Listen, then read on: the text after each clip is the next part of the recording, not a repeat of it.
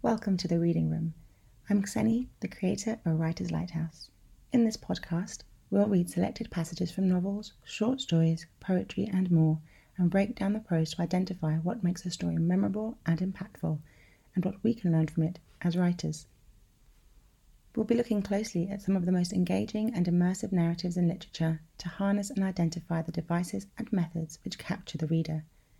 In each episode, I'll read an extract aloud before we work through a short, close reading of 1 or 2 paragraphs. We'll then finish with an exercise for you to try at home. Are you ready? Then let's begin.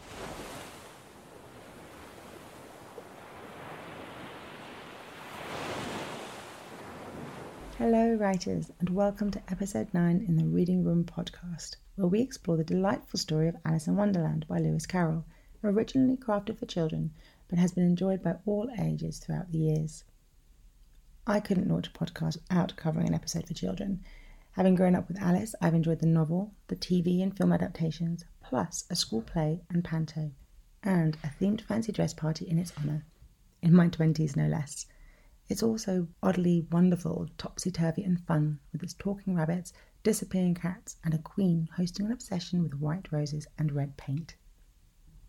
Now, with 60 literary retellings, 40 films, and 30 stage and television adaptations, the story evidently goes much deeper than the themes of absurdity and identity that are recognised on the surface reading level, for which many, many critical theorists and storytellers have analysed and adapted over the years. And that is part of the fascination with the story of Alice.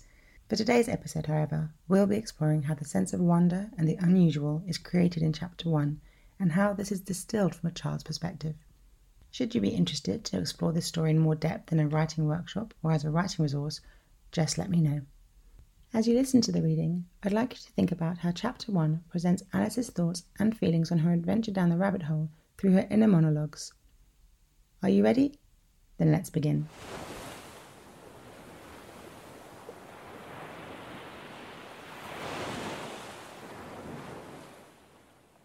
Chapter 1.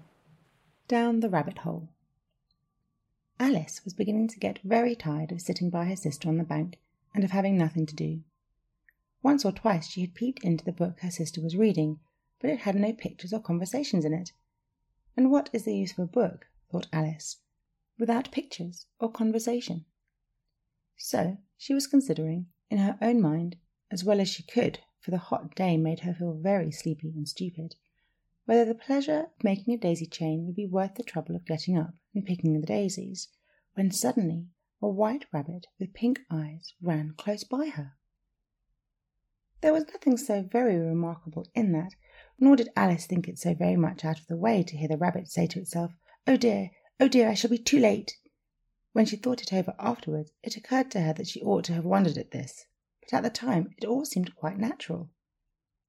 But when the rabbit actually took a watch out of its waistcoat pocket and looked at it, and then hurried on, Alice started to her feet, for it flashed across her mind that she had never before seen a rabbit with either a waistcoat pocket or a watch take out of it, and burning with curiosity, she ran across the field after it, and was just in time to see it pop down a large rabbit hole under the hedge. In another moment down went Alice after it, never once considering how in the world she was to get out again. The rabbit hole went straight on like a tunnel for some way, and then dipped suddenly down, so suddenly that Alice had not a moment to think about stopping herself before she found herself falling down what seemed to be a very deep well. Either the well was very deep, or she fell very slowly, for she had plenty of time as she went down to look about her, and to wonder what was going to happen next. First, she tried to look down and make out what she was coming to, but it was too dark to see anything. Then she looked at the sides of the well and noticed that they were filled with cupboards and bookshelves. Here and there she saw maps and pictures hung upon pegs. She took down a jar from one of the shelves as she passed. It was labelled orange marmalade, but to her great disappointment it was empty. She did not like to drop the jar for fear of killing somebody underneath, so managed to put it onto one of the cupboards as she fell past it. Well, thought Alice to herself, after such a fall as this I shall think nothing of tumbling downstairs. How brave they'll all think me at home. Why, I wouldn't say anything about it, even if I fell off the top of the house, which is very likely true. Down, down, down. Would the fall never come to an end? I wonder how many miles I've fallen by this time, she said aloud. I must be getting somewhere near the centre of the earth. Let me see. That would be 4,000 miles down, I think. For you see, Alice had learnt several things of this sort in her lessons in the schoolroom, and though this was not a very good opportunity for showing off her knowledge, as there was no one to listen to her, still it was good practice to say it over. Yes, that's about the right distance. But then I wonder what latitude or longitude I've got to. Alice had no idea what latitude was, or longitude either, but thought they were nice grand words to say. Presently she began again. I wonder if I shall fall right through the earth. How funny it'll seem to come out among the people that walk with their heads downwards. The antipathies, I think. She was rather glad there was no one listening this time, as it didn't sound at all the right word. But I shall have to ask them what the name of the country is. You know, please, Mum, is this New Zealand or Australia? And she tried to curtsy as she spoke. Fancy curtsying as you're falling through the air. Do you think you could manage it? And what an ignorant little girl she'll think me for asking. No, it'll never do to ask. Perhaps I shall see it written up somewhere. Down, down, down. There was nothing else to do, so Alice began talking again. Dinah will miss me very much tonight, I should think. Dinah was the cat. Oh, I hope they'll remember her saucer of milk at tea time. Dinah, my dear, I wish you were down here with me. There are no mice in the air, I'm afraid, but you might catch a bat. And that's very like a mouse, you know. But do cats eat bats, I wonder? And here Alice began to get rather sleepy, and went on saying to herself, in a dreamy sort of way, Do cats eat bats? Do cats eat bats? And sometimes, do bats eat cats? For you see, as she couldn't answer either question, it didn't much matter which way she put it. She felt that she was dozing off, and had just begun to dream that she was walking hand in hand with Dinah, and was saying to her very earnestly, Now, Dinah, tell me the truth. Did you ever eat a bat? When suddenly, thump, thump, down she came upon a heap of sticks and dry leaves, and the fall was over. Alice was not a bit hurt, and she jumped up onto her feet in a moment. She looked up, but it was all dark overhead. Before her was another long passage, and the White Rabbit was still in sight, hurrying down it. There was not a moment to be lost. Away went Alice like the wind, and was just in time to hear it say, as it turned a corner, Oh, my ears and whiskers, how late it's getting! She was close behind it when she turned the corner, but the rabbit was no longer to be seen. She found herself in a long, low hall, which was lit up by a row of lamps hanging from the roof. There were doors all around the hall, but they were all locked, and when Alice had been all the way down one side and up the other, trying every door, she walked sadly down the middle, wondering how she was ever to get out again. Suddenly she came upon a little three-legged table, all made of solid glass. There was nothing on it except a tiny golden key, and Alice's first thought was that this might belong to one of the doors of the hall. Oh, but alas! Either the locks were too large or the key was too small, but at any rate it would not open any of them. However, on the second time around, she came upon a low curtain she had not noticed before, and behind it was a little door about 15 inches high. She tried the little golden key in the lock, and to her great delight it fitted. Alice opened the door and found that it led into a small passage, not much larger than a rat-hole. She knelt down and looked along the passage into the loveliest garden you ever saw. How she longed to get out of that dark hall and wander about among those beds of bright flowers and those cool fountains, but she could not even get her head through the doorway. And even if my head would go through, thought poor Alice, it would be of very little use without my shoulders. Oh, how I wish I could shut up like a telescope. I think I could, if I only know how to begin.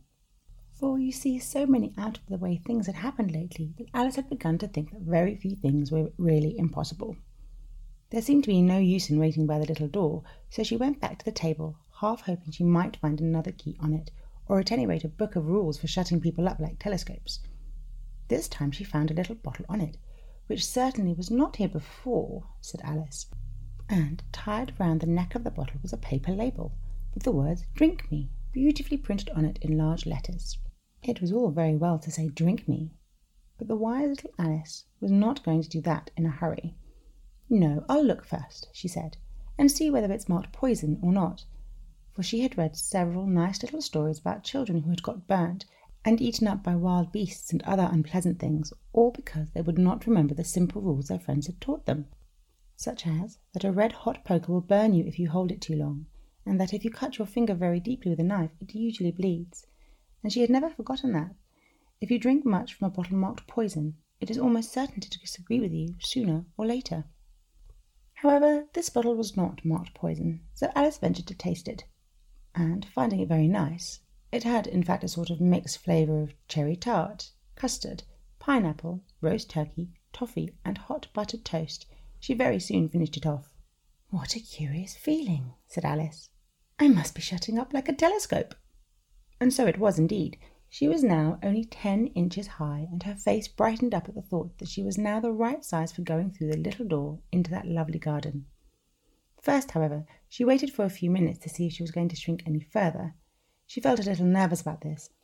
"For it might end, you know," said Alice to herself, "in my going out altogether like a candle. I wonder what I should be like then." And she tried to fancy what the flame of a candle looks like after the candle is blown out, for she could not remember ever having seen such a thing. After a while, finding that nothing more happened, she decided on going into the garden at once. But alas for poor Alice! When she got to the door, she found she had forgotten the little golden key, and when she went back to the table for it, she found she could not possibly reach it. She could see it quite plainly through the glass, and she tried her best to climb up one of the legs of the table, but it was too slippery, and when she had tired herself out with trying, the poor little thing sat down and cried. "Come, there's no use in crying like that," said Alice to herself rather sharply. "I advise you to leave off this minute." She generally gave herself very good advice, though she very seldom followed it, and sometimes she scolded herself so severely as to bring tears into her eyes. And once she remembered trying to box her own ears for having cheated herself in a game of croquet she was playing against herself, for this curious child was very fond of pretending to be two people. "But it's no use now," thought poor Alice, "to pretend to be two people. Why, there's hardly enough of me left to make one respectable person." Soon her eye fell on a little glass box that was lying under the table. She opened it and found in it a very small cake, on which the words "Eat me" were beautifully marked in currants. "Well, I'll eat it," said Alice, "and if it makes me grow larger I can reach the key, and if it makes me grow smaller I can creep under the door. So either way I'll get into the garden, and I don't care which happens." She ate a little bit, and said anxiously to herself, "Oh, which way, holding her hand on the top of her head to feel which way it was growing, and she was quite surprised to find that she remained the same size. To be sure, this is what generally happens when one eats cake, but Alice had got so much into the way of expecting nothing but out-of-the-way things to happen that it seemed quite dull and stupid for life to go on in the common way. So she set to work, and very soon finished off the cake.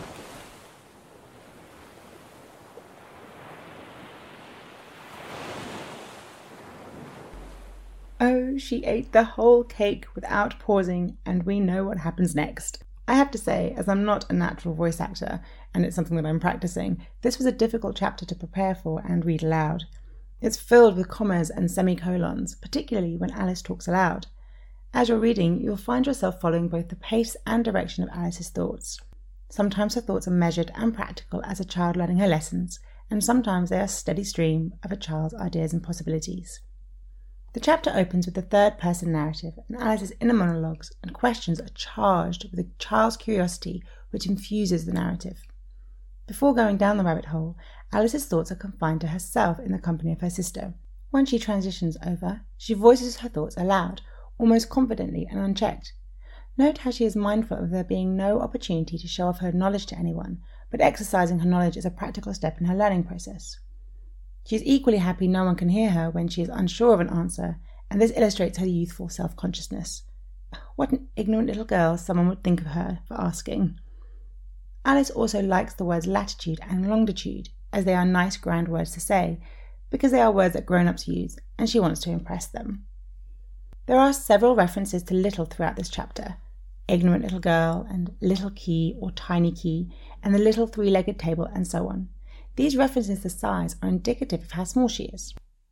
As she fluctuates between little and large, tall and short from the cake and drink, etc., the language shifts accordingly, and it's a method to instill an image of a small child in the reader.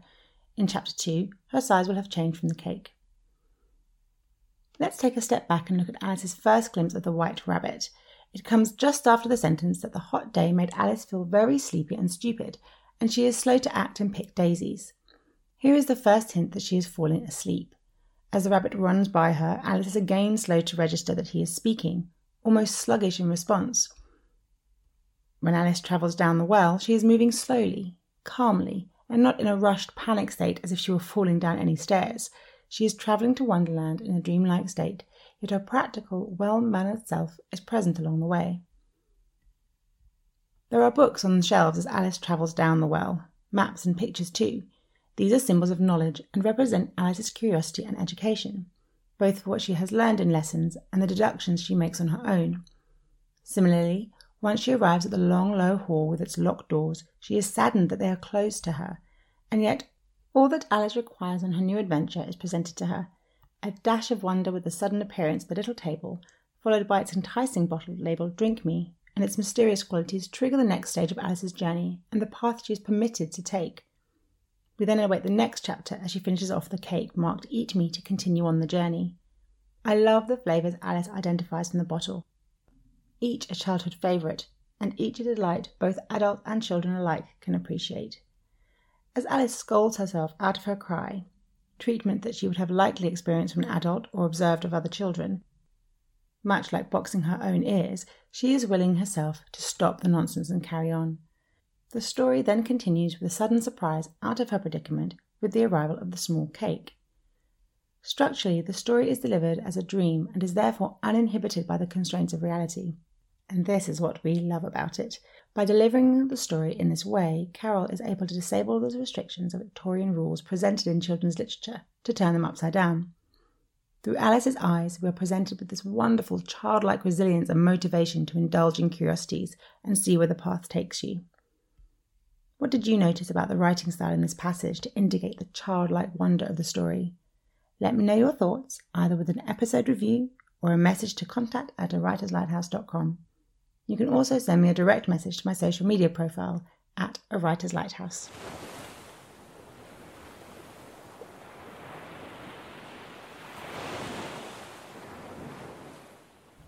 And so we have our exercise for the day. I'd like you to brainstorm a list of story ideas for children. Set yourself 10 minutes on a timer whilst the kettle brews or between the washing machine rounds and get those ideas down onto paper. Then select one story from your list and spend another 10 minutes writing out what might happen. Keep resetting that timer until you feel you need a break and then review your work. Try not to overthink or limit yourself in this exercise. It's an opportunity to shake things up and see what narrative paths form on the page.